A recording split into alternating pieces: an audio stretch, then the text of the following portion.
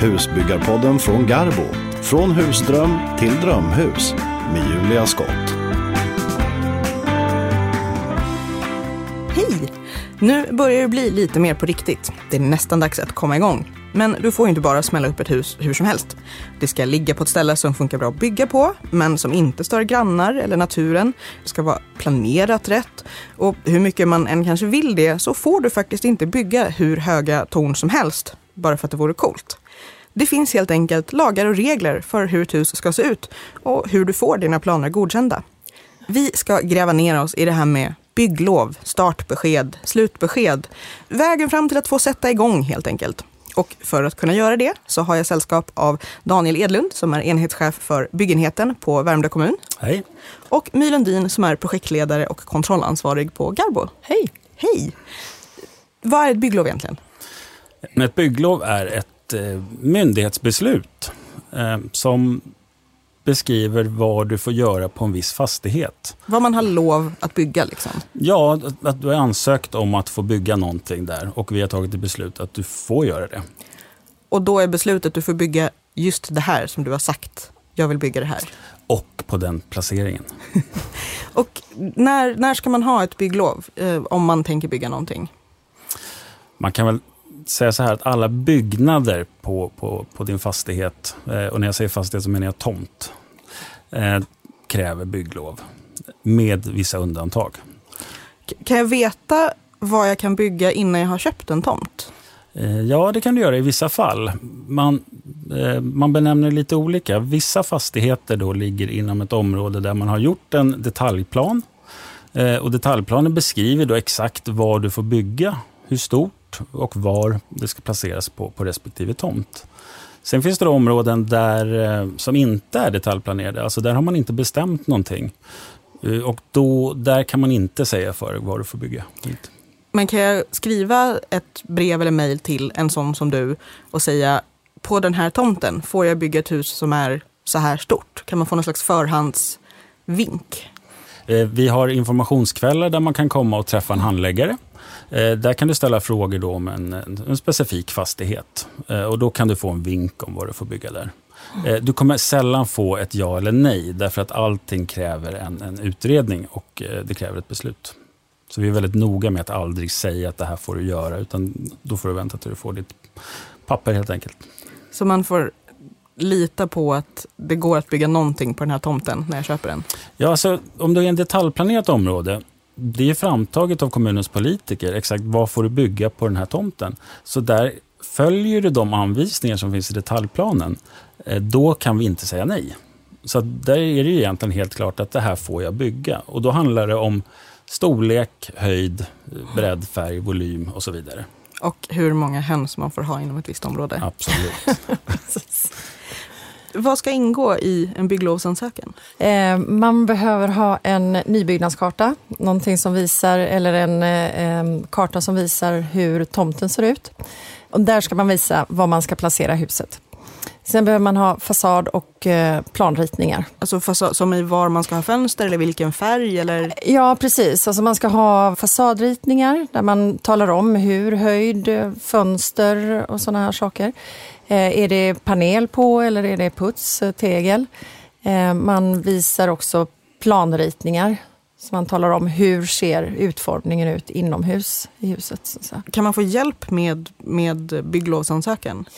Ja, det finns det. Dels så kan man ju ta hjälp av de husleverantörer som finns. Sen har du ju alla arkitekter. De är ju också mästare på att göra bygglovsansökningar. Och de vet ju väldigt väl hur en ansökan ska se ut. Sen är det ju alltid lite grann upp till kommun alltså från kommun till kommun. Vissa kommuner är väldigt noga med till exempel markplaneringsritningar. Det är viktigt att man visar att man kan ta hand om vattnet, det vatten som rinner på sin tomt så att det inte rinner ut över grannens tomt så helt enkelt. Så att det är lite upp till. Men jag skulle säga att det finns väldigt mycket bra information på kommunernas hemsida. Det finns riktiga checklister och guidelines där. Men man kan köpa sig tjänsten att de sitter med en och klickar i allting husleverantören fixar allting som ska fixas, alla papper, alla ritningar. Absolut. Sen är en sak till som man ska ha med till bygglovet, och det är att man ska veta vem som är kontrollansvarig. Så den personen ska man redan ha klart för sig när man skickar in bygglovsansökan. Och vad är en kontrollansvarig? En kontrollansvarig är en person som hjälper dig som då byggherre, alltså du som ska bygga ditt eget hus, att uppfylla plan- och bygglagen helt enkelt. Så de är med dig från liksom start till mål och träffar kommunen och handläggarna på kommunen och helt enkelt hjälper dig att uppfylla plan- och bygglagen. Är de på någons sida eller är de bara där för att se till att allt går rätt till? De ska ju vara alltså, din högra hand. Så det är bra att du hittar någon som du känner förtroende för, så att säga. Det är också kan förtydliga att även om då ett husföretag som säljer hus, de kan hjälpa till med hela planeringen såklart. Men det kan ju vara så att du ska göra mindre tillbyggnader eller kanske vill bygga helt i egen regi och inte blanda in dem, så finns det många företag då som har specialiserat sig på att hjälpa till med bygglovsprocessen. Allt från att ta fram de här ritningarna som vi pratade om då för bygglovsansökan och även då konstruktionsritningar som kommer i ett senare skede. För att det kan vara ganska snårigt att komma fram dit, vilka papper ska in och så vidare. Hur ofta händer det att ni får bara så här felaktiga eller inte riktigt färdiga bygglovsansökningar? Det är det största felet, vanligaste felet vi får, det är att de är inkompletta. Alltså man skickar inte färdiga handlingar. Och är det någonting man ska ta med sig, så är det att skicka komplett ansökan med alla handlingar. Vad är det som brukar saknas? Ja, för dåliga handlingar eller som säger att man inte har fyllt i vilken kontrollansvarig man ska ha. Det kan vara felaktig då tomtkarta som vi pratar om som nybyggnadskarta. Nybyggnadskartan är ju en tomtkarta egentligen. Hur ofta får du någon så liten handritad servett? Typ här ska huset stå. Det ska inte säga jätteofta, men det har hänt. Vi har många skräckexempel på kontoret och då pratar vi, ser ut som kommer från dagis. Sitter de uppnålade på en vägg någonstans? Ja, det kan de göra.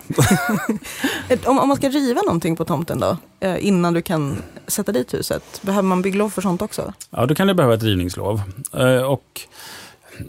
Och där finns det ganska mycket olika fall. Så där skulle jag säga att ska du riva någonting så ta kontakt med din kommun. För att du kan behöva veta om det är inom ett kulturområde. Är det detaljplanerat, är det inte? Vilken typ av hus är det? Så att, ta kontakt med din kommun. Hur lång tid tar det att få ett bygglov? Om man har skickat in allting rätt på första försöket. Ja, för det är det handlar om. Att det finns ju då i lagstadgat att vi ska klara av det inom 10 veckor. Sen kan vi då ansöka om att vi vill ha 10 veckor till i extremfall. Men då, och tiden räknar man ju efter att vi anser att ärendet är komplett. Vad kostar det? Om vi tar en vanlig, vad nu vanlig är nu för tiden, de blir större och större. Men en villa med bygglov och startbesked och slutbesked, så någonstans mellan 35 och 40 000. Att få ett bygglov? Yes. Jag djupandas.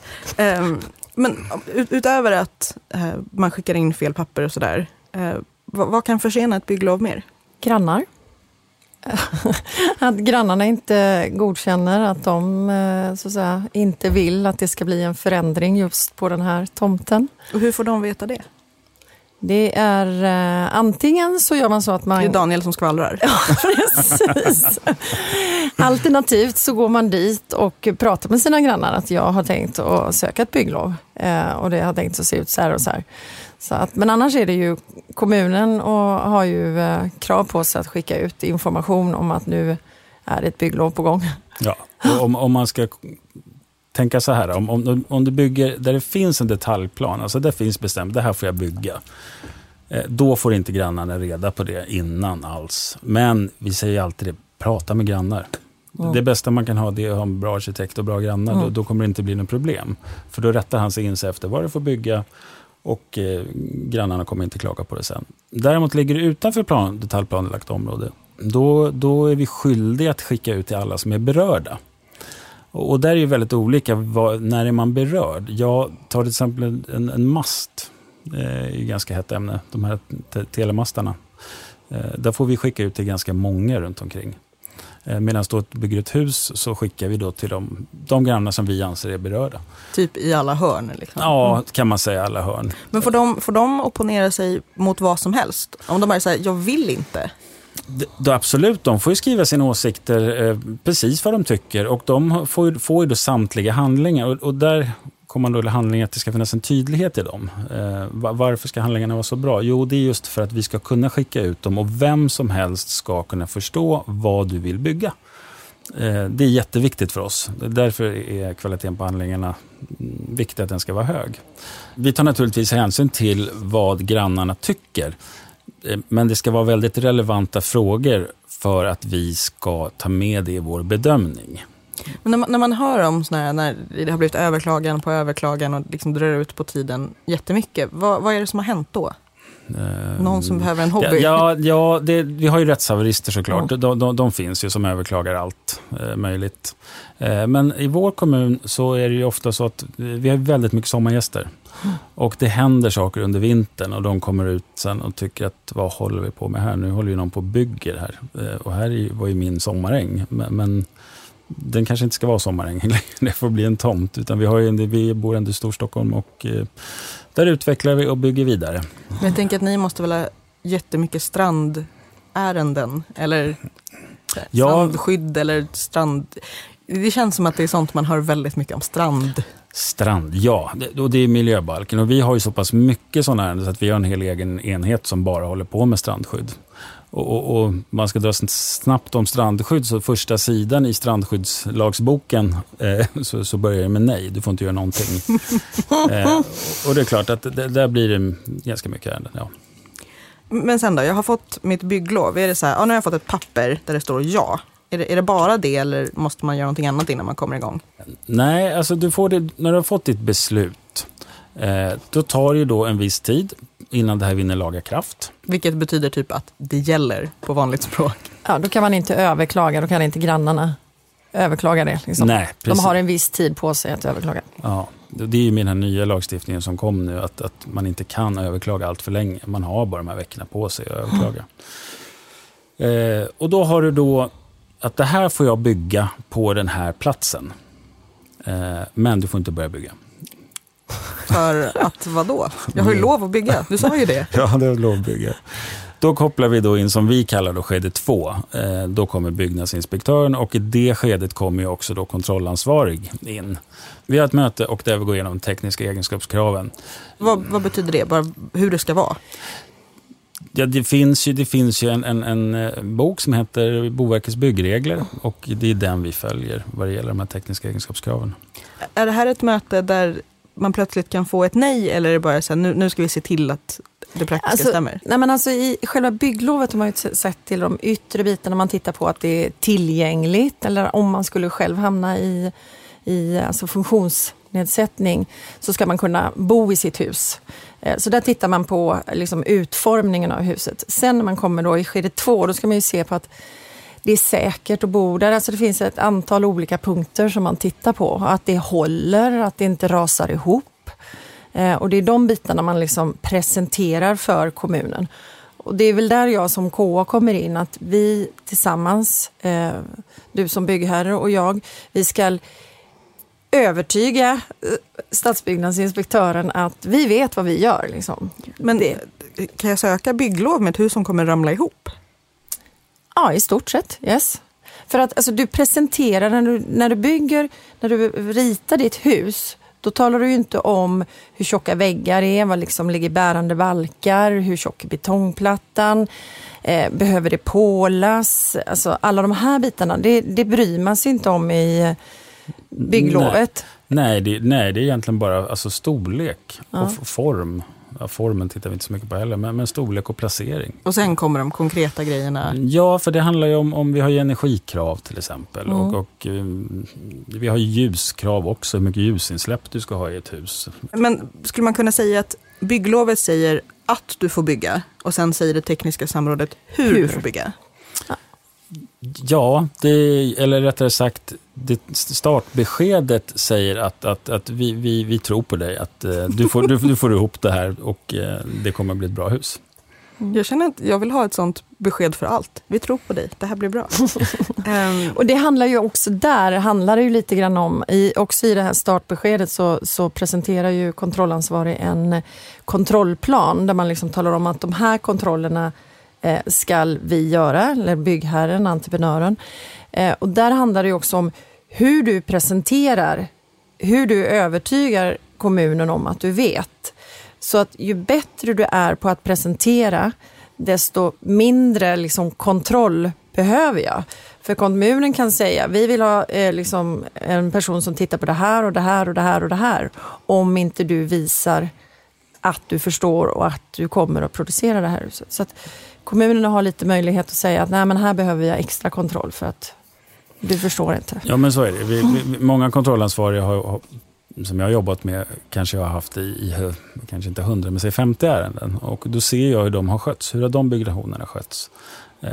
Även vilket byggteam ska bygga huset. Det är jättestor skillnad på det. Det kommer en helt ny firma och en ny kontrollansvarig som jag inte har en aning om. Då kanske vi åker ut på några extra platsbesök och följer upp på ett annat sätt. Så det är inte nödvändigtvis bara ett möte, utan det kan ta lite mer kontroller innan man får det faktiska startbeskedet? Man kan väl säga så här att det tekniska samrådet då, det är ju ett fysiskt möte på kommunen. Då där ska man då presentera alla handlingar som vi vill ha. Är det fika? Man brukar få kaffe, ja. Och det handlar ju framförallt om konstruktionsritningar som ska tas fram då på grundläggning, på stomme, på tak. Det kan handla om belastningsberäkningar, så att håller det här huset ihop. Titta då på, kommer det här huset att klara dagens energikrav? Och sen så kommer vi naturligtvis till att de har ett fördeställande skydd. Yes. Och det är en försäkring? Man kan ha en försäkring eller man kan ha en bankgaranti. Men vanligast är nog försäkringar. Och den säger, om jag kommer ihåg rätt, om någonting skiter sig på vägen så ser vi till att det blir klart. Ja, precis. Men hur ofta, Daniel, hur ofta händer det att just ni måste säga, nej men det här duger inte, vi behöver mer? Ganska ofta. Jag kan säga 70% av fallen så säger vi nog. Och det betyder egentligen inte att vi säger nej, du kommer inte få bygga ditt hus. Utan du får nog gå hem och ta fram lite bättre handlingar. Så ska jag säga. Det är väldigt sällsynt att man inte får sitt startbesked. Däremot så behöver du inte få det den dagen. Okay. Utan man får komplettera. Och återigen det här att se till att vara komplett när man kommer. Om man vill komma igång. Och även där gissar jag att man kan få hjälp med att ha alla pärmar och papper i ordning. Ja, absolut. Så är det ju. Och där kan man ju använda sin KA eller kontrollansvarig för att liksom få reda på vad är det som behövs.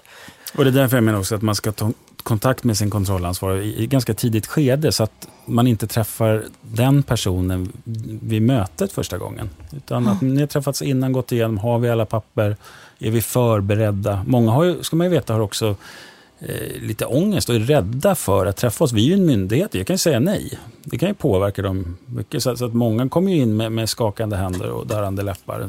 Så är det ju tyvärr. Och jag tycker inte jag är så elak. Så Hur ska man välja en kontrollansvarig då?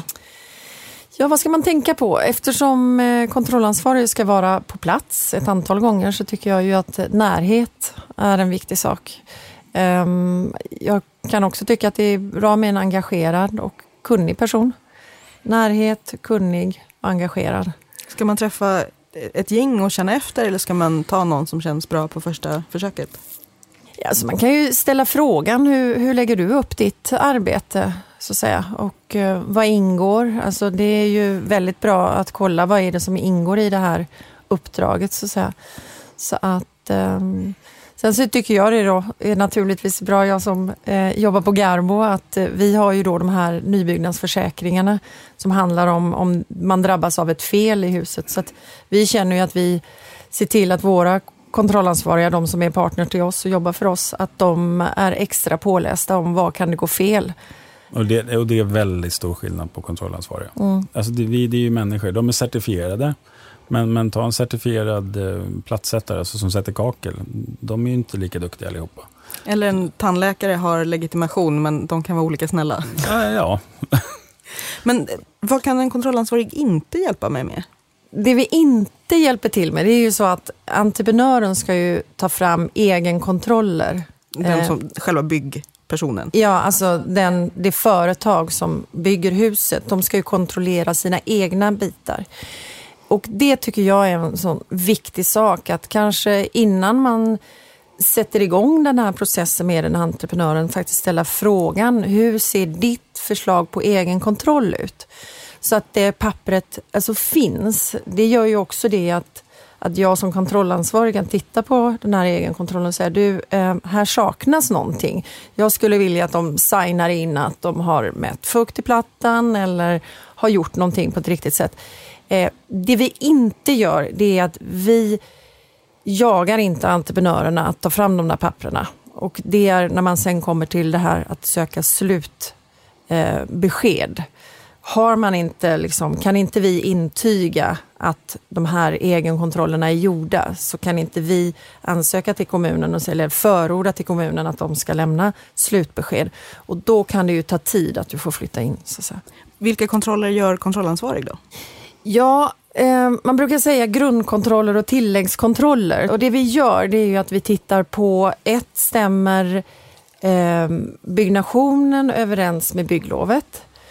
Vi är fokuserade på säkerhetsbitar, alltså att vi tittar på är glas säkert, alltså att man inte ska skada sig om man går in i en glasruta, att vi tittar på sådana här brandvarnare, så det finns vissa saker som vi tittar på. Och sen är det så att vi ska titta på tilläggskontroller, alltså att är det någonting som är extra känsligt, så kan vi ta en kontroll att är detta här verkligen gjort? Och finns det sådana bitar som är extra känsliga i en byggnation, så ska vi skriva in dem i kontrollplanen och ha med sig dem. Så vad ingår generellt i kontrollplanen då? Är det de här 5 sakerna ska vi kolla? Nej, ja, det är det ju. Och sen är det ju man säger väl att det ska finnas ett 30-tal punkter eller någonting sånt. Så där ska man ju se till att de här bitarna checkas av. Och vi är ju med och bevakar, så att säga. Man tittar att projekteringen har gjorts enligt deras checklister, och så tittar man på olika bitar. Och då kommer vi in som myndighet och kliver in och säger att den här kontrollplanen inte är tillräckligt bra, gör om den. Ja, det händer. För att kontrollplanen är en del av startbeskedet. Vad brukar saknas då? Nej, det kan till exempel vara en sån sak som att vi tycker att det bör vara en fuktmätning i betongplattan. Täthetskontroller är ju för att uppfylla... Det vill säga inte att byggherren har tillräckligt mycket pengar, utan att det inte läcker. Exakt, och det är inte rören som ska läcka, utan det är klimatskalet, alltså den yttre skärmen på huset. Att det inte... Man kan säga att den här kontrollplanen ska ju anpassas efter det de ska bygga. Det finns ju inte en färdig mall. Sen är det klart att den ser ganska lika ut, men den ska stämma. Jag kan ju få in en kontrollplan och titta på den och så säga att den här är inte skriven för det här huset. Det här har man bara tagit. Är det något som är extra viktigt att ha med i en kontrollplan? Ja, det finns väl den viktigaste, och det är att följa bygglovet. Den är ju jätteviktig. Och även i ett ganska tidigt skede, gärna innan man gjuter plattan, att har vi satt upp formen på rätt ställe, att man gör lägeskontrollen då. Hur ofta händer det att huset står 7 meter fel? Inte 7 meter, men för fel. Det händer till och från. Hur mycket är för fel då? För fel i höjd är 20 centimeter. Och om man då ska börja prata, då kan vi backa till handlingen igen, som är egentligen vad vi ska ha med för handlingen från början. Så är den viktigaste att börja med, det är att ta ut en tomtkarta då, baserat på en nybyggnadskarta. Den är ganska dyr, men den är exakt inmätt alla hus, höjdkurvor och så vidare. Och att man där är väldigt noga med placeringen. Var ska huset stå någonstans? För det kan vi inte ändra. Så, och höjdmässigt där så säger man 20 centimeter.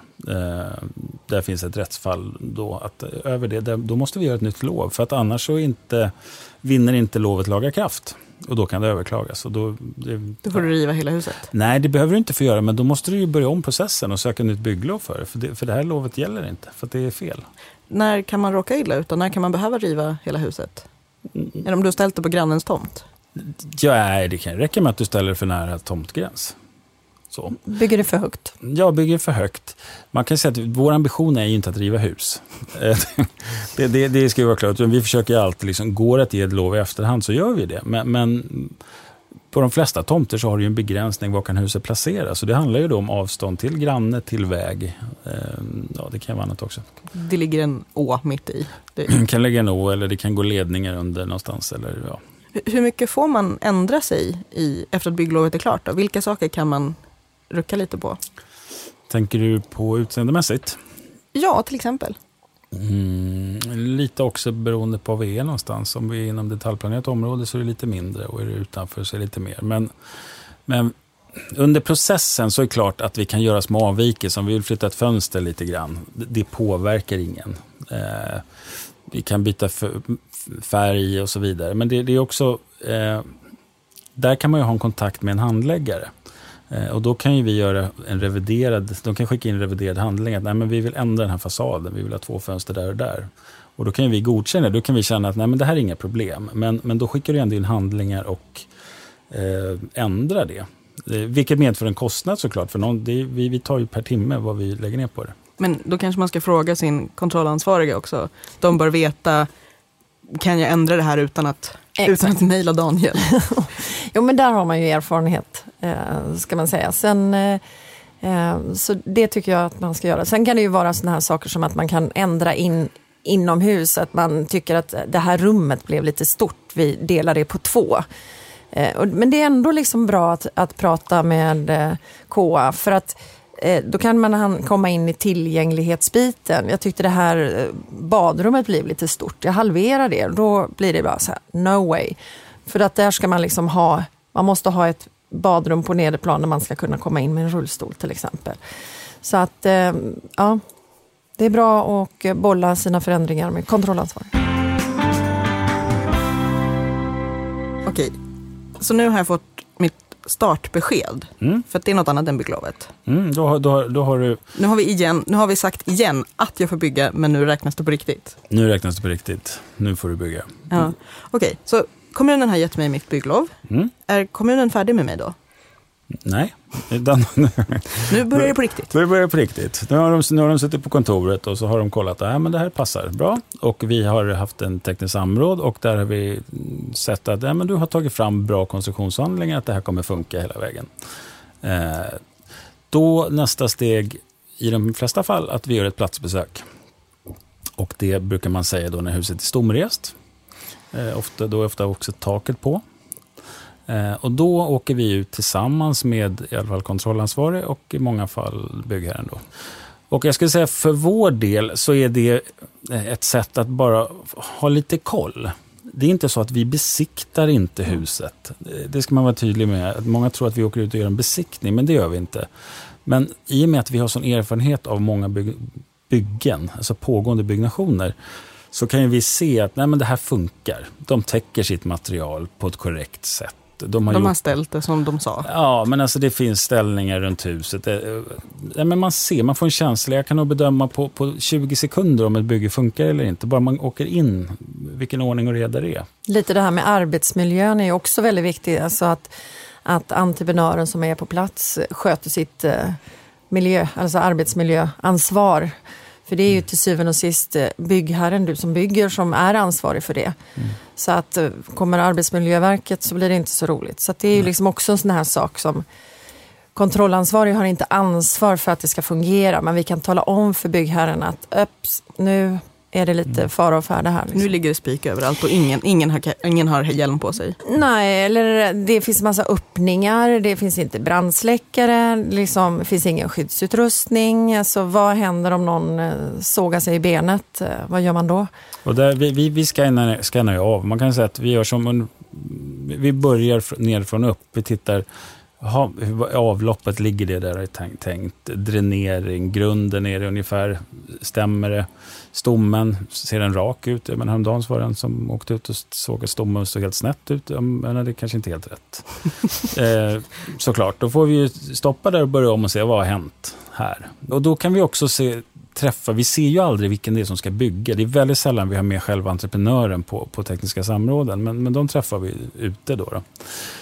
Och har vi då en byggarbetsplats som känns jävligt rörig eller high-chappar, alltså det här funkar inte, då gör vi ofta flera platsbesök på det för att följa upp det.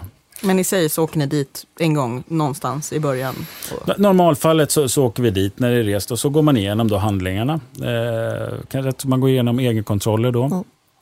Man går igenom kontrollplanen med kontrollansvarig. Har ni prickat av? Kollar att de har gjort en lägeskontroll är också någonting som ska göras. Alltså lägeskontroll är då att huset faktiskt står där det har fått lov att stå med GPS-koordinater. Jag tänker att det är en dubbel lägeskontroll. Man kontrollerar var den ligger samt hur är läget? Ja, men det är lite så är det faktiskt. För det är ju hur läget på husbygget så. Och där är också bra att ta upp om man då har en avvikelse. För att det kan ju ha hänt saker. Så det är alldeles perfekt att träffa då byggherren och säga, har det blivit några förändringar? Har ni tänkt att göra några förändringar? Eller tänker ni göra det här? Här ser jag att ni håller på att bygga en altan och den kanske blir bygglovspliktig. Alltså det finns väldigt mycket runt omkring man kan ta upp med plank, staket. Precis, marken är ju en sån grej. Ja. Du kanske ska spränga eller det fanns inte berg där man trodde att det var berg. Sådana här saker. Och då kan man ta upp det och säga att okej, här gör vi en relationsritning. Alltså en ritning mot slutet som talar om hur det blev. Och vad behöver man då göra för någonting? Man anpassar kartan till verkligheten. Exakt. För till syvende och sist så är det också det som kommunen vill ha. De vill ju veta hur blev det. Så att de vet hur ser det här huset ut när det är färdigt. Det ska man inte heller förglömma. Ja, vad händer sen då? Ni har inspekterat minst en gång. Och sen är huset färdigt. Nej, nu får vi vänta lite grann. Det som händer däremellan ska jag säga, det är ju att vi kommer in, alltså kontrollansvarig är ju med. Så att innan den här stombesiktningen eller arbetsplatsbesöket för stommen så har ju vi varit ute och tittat på hur såg det ut innan man göt. Så att kommunen är ute en gång, vi brukar vara ute i en normalt hus kanske 4 gånger. Så att sen har vi varit ute några gånger till innan vi kommer till slutsamrådet. Och slutsamrådet, det är som det tekniska samrådet fast efteråt. Då träffas man i ditt färdiga hus. Och fikar? Ja, förhoppningsvis fikar det väldigt sällan. Därför att du får inte ta det i bruk. Så att egentligen ska det vara ett rent tomt hus som är färdigt. Det ska inte vara någon pågående byggnation då. Utan det är liksom det som är målet. Att nu är det färdigt att flytta in. Och då är det kontrollansvarig, någon från kommunen, byggherren? Ja. Ganska ofta då en husförsäljare kan vara med också. Och i samband med det så man vill ju ofta göra en slutbesiktning. Den har ju inte vi någonting i sig med att göra, men den brukar ligga ungefär samtidigt. Så slipper folk åka fram och tillbaka. Och vid slutsamrådet så förhoppningsvis hittar man ingenting som behöver fixas. Men om man gör det så åtgärdar man det. Och sen? Ja, och då finns det lite olika varianter. Det kan det ju vara så att vi hittar fel som vi anser är så pass allvarliga att du inte får flytta in. Det är ett stort hål här. Ja, det skulle kunna vara ett stort hål framför entrén. Det är inte så vettigt att ha det kanske. Eller att du har en jättehög balkong, altan runt hela huset och att det inte finns räcken. Då är inte det en säker plats att bo på. Och då säger vi nej, tyvärr ni får göra det här. Och så kanske ni får skicka in bilder eller att vi så gör vi ett nytt besök. Det kan ju också vara så att man har gjort färdigt en våning. Man har gjort färdigt nedervåningen men övervåningen är inte klar. Och så man måste flytta in av någon anledning. Att man gör klart det där senare. Då kan man få något som heter interimistiskt slutbesked. Och interim betyder under tiden? Ja, typ tillfälligt. Du får ett så länge besked? Du får ett så länge och det betyder att du får ta huset, du får flytta in här. Du får inte bo på övervåningen och vara det, för den är inte. Men nedvåningen är godkänd, den är säker. Den har vi bedömt att det här är säkert att bo. Så. Men det är inte bara huset vi tittar på slutsamråd, utan det handlar ju också om det utvändiga som vi var inne på förut, och det handlar om tillgänglighet. Du ska kunna parkera bilen en visst antal meter ifrån huset. Från parkeringsplatsen fram till entrén så får det inte vara massa trappor. Och det handlar ju om att om du blir sjuk så ska du kunna bo kvar i ditt hus, och då blir det svårt kanske att ta dig fram med en rullstol till entrén då. Så att det är ganska mycket utvändigt också på marken. Okej, sen då? Nu har vi fixat allting. Allting är rätt. Är vi klara nu? När du har fått ditt slutbesked. Och det får jag efter att allting är godkänt? Efter allting är godkänt. För att när vi hade startbeskedet, då får du en fin liten lapp som heter startbesked. Och på den finns det ett antal punkter. Och där står det ett antal dokument som du ska skicka in. Och de brukar då den kontrollansvariga hjälpa till att ta fram. Ganska vanligt. Så att när vi träffas där så ligger de snyggt uppradade på köksbänken i ordning. Och så prickar vi av en för en. Allting klart, så är jag fint. Går hem, skriver ett protokoll och skriver ett slutbesked. Sen blir det om oss. Sen är vi klara. Okej. Hur vanligt är det att allting är klart på slutsamrådet? Ja, 50% kanske. Vad är vanliga grejer som inte är klara? Hur ofta är det hål från entrén? Nej, men det är ofta så. Trappan hann inte komma i tid. Den är försenad. Glasräckena till balkongen har inte kommit. Sotan har inte hunnit besikta eldstaden. Om någon inte har målat klart en vägg, det bryr vi oss inte om. Jag bryr mig inte ens om de inte har lagt färdigt golvet. För det kan du ju lägga om när du vill. Men de här... Ingen ska slå sig. Nej, du ska kunna bo där säkert. Så. Det är väl det som är tanken. Och att vi också ska se att det följer bygglovet såklart. Och har du då bara byggt halva huset så vet vi ju inte. Då kanske man smyger in 20 cm tak till där på slutet. Ja, men precis. Det är det man gör. Nej. Jag brukar tro på våra kunder faktiskt. Vad brukar folk vilja ha hjälp med, ha svar på när du är kontrollansvarig? Det handlar ju väldigt mycket om de här dokumenten. Vad ska jag göra? Och jag tycker inte liksom, efter startbeskedet då kör man bara liksom. Men det är när man närmar sig slutet, då är det, vad betyder det här? Och jag brukar säga, titta väldigt noggrant på startbeskedet, för där står det väldigt tydligt vad som ska vara med. Sen är det ju inte så att det som är tydligt för mig är ju inte alltid tydligt för dig som ska bygga. Så att där kan det ju vara bra och liksom... Får man fråga hur mycket som helst? Absolut. Det tycker jag. Nej, men alltså det handlar ju lite grann om... Naturligtvis så handlar det ju om vad har du köpt utav din KA? Hur mycket tid har du har ni någon sån här dum-paketet? Ja, ibland är det så. Jag ställer ju frågan, liksom, vad är det du vill ha hjälp med? Är det liksom... Får man säga då, jag vill ha en handhållare. Jag vill kunna ställa alla dumma frågor. Ja, det är klart att du kan göra det. Och då kostar det ju mer. Alltså så är det ju. Tid kostar pengar. Så det är kanske är bättre att då vara ärlig från början med hur mycket hjälp man tror man kommer behöva? Absolut, det tycker jag. Man ska också vara ärlig mot vad kan man innan man ger sig in i den här processen. För det är inget enkelt jobb att bygga ett hus. Det är väldigt många människor inblandade. Det är en lång process. Så att då måste man någonstans bestämma sig från början, kan jag det här? Har jag tid med det här eller inte? Och då brukar jag säga till de flesta, kan du inte det här och du jobbar heltid, men köp en totalentreprenad. Ja, du avtalar med en person. Att det här, jag vill ha det här. Och det är inte bara tid som är pengar, det är ork som är pengar också. Mm. Absolut, ja, visst är det. Alldeles för många tror jag går in i väggen och kör slut sig totalt i den här processen. Och sen ska jag bara lägga till där också att det är inte alltid så att det du har köpt av den entreprenören räcker för att få ett slutbesked. Alltså det är inte alltid att allting ingår. Det ska man ju också vara medveten om. Att man får liksom checka av, okej, på den här listan, vad är det? Jag menar, vi pratar nu om ytvatten som du måste ta hand om på din tomt. Men du kanske bara har köpt liksom 3 meter runt huset. Sen att det ska göras ett dike runt om och det ska vara slänter och det ska vara liksom... Så igen, då kanske man ska fråga kontrollansvariga, finns allting med här? Ja, det kanske är så att du ska be din kontrollansvariga titta på dina avtal och liksom se. Och det är ju inte någonting, om man då säger att kontrollansvarig enligt PBL, alltså plan- och bygglagen, så ingår inte det per automatik, utan det är ju någonting jag vill att du hjälper mig att titta på det här. Man köper sig 20 minuter avtalstitt. Ja, typ. Ja, i den bästa världen så har du en projektledare som styr ditt bygge, men det är ju en kostnadsfråga såklart. Finns det något som är absolut viktigast att tänka på? Ja, det gör det. Och det är placering av huset. Det är det jobbigaste att ändra. Det är det jobbigaste beslutet och det går inte. Ja, allt går, det är klart. Men nej, det går inte att ändra. Utan där ska man lägga ner mycket tid och mycket funderan och vara där i liksom både morgon, kväll, eftermiddag och inte vara för snabb i det beslutet. Och så tycker jag det är väldigt viktigt att titta på startbeskedet. Vad står det i det? Använd det som en guideline. För det är väldigt tråkigt när man kommer där och ska flytta in och så säger de, nej, du måste göra det här och det här och det här först. Och så står flyttbilen bakom ryggen. Och ta några varv runt kvarteret med den vi lagar här. Vi brukar ju alltid avsluta med ett begrepp att komma ihåg. Startbesked. Följ det.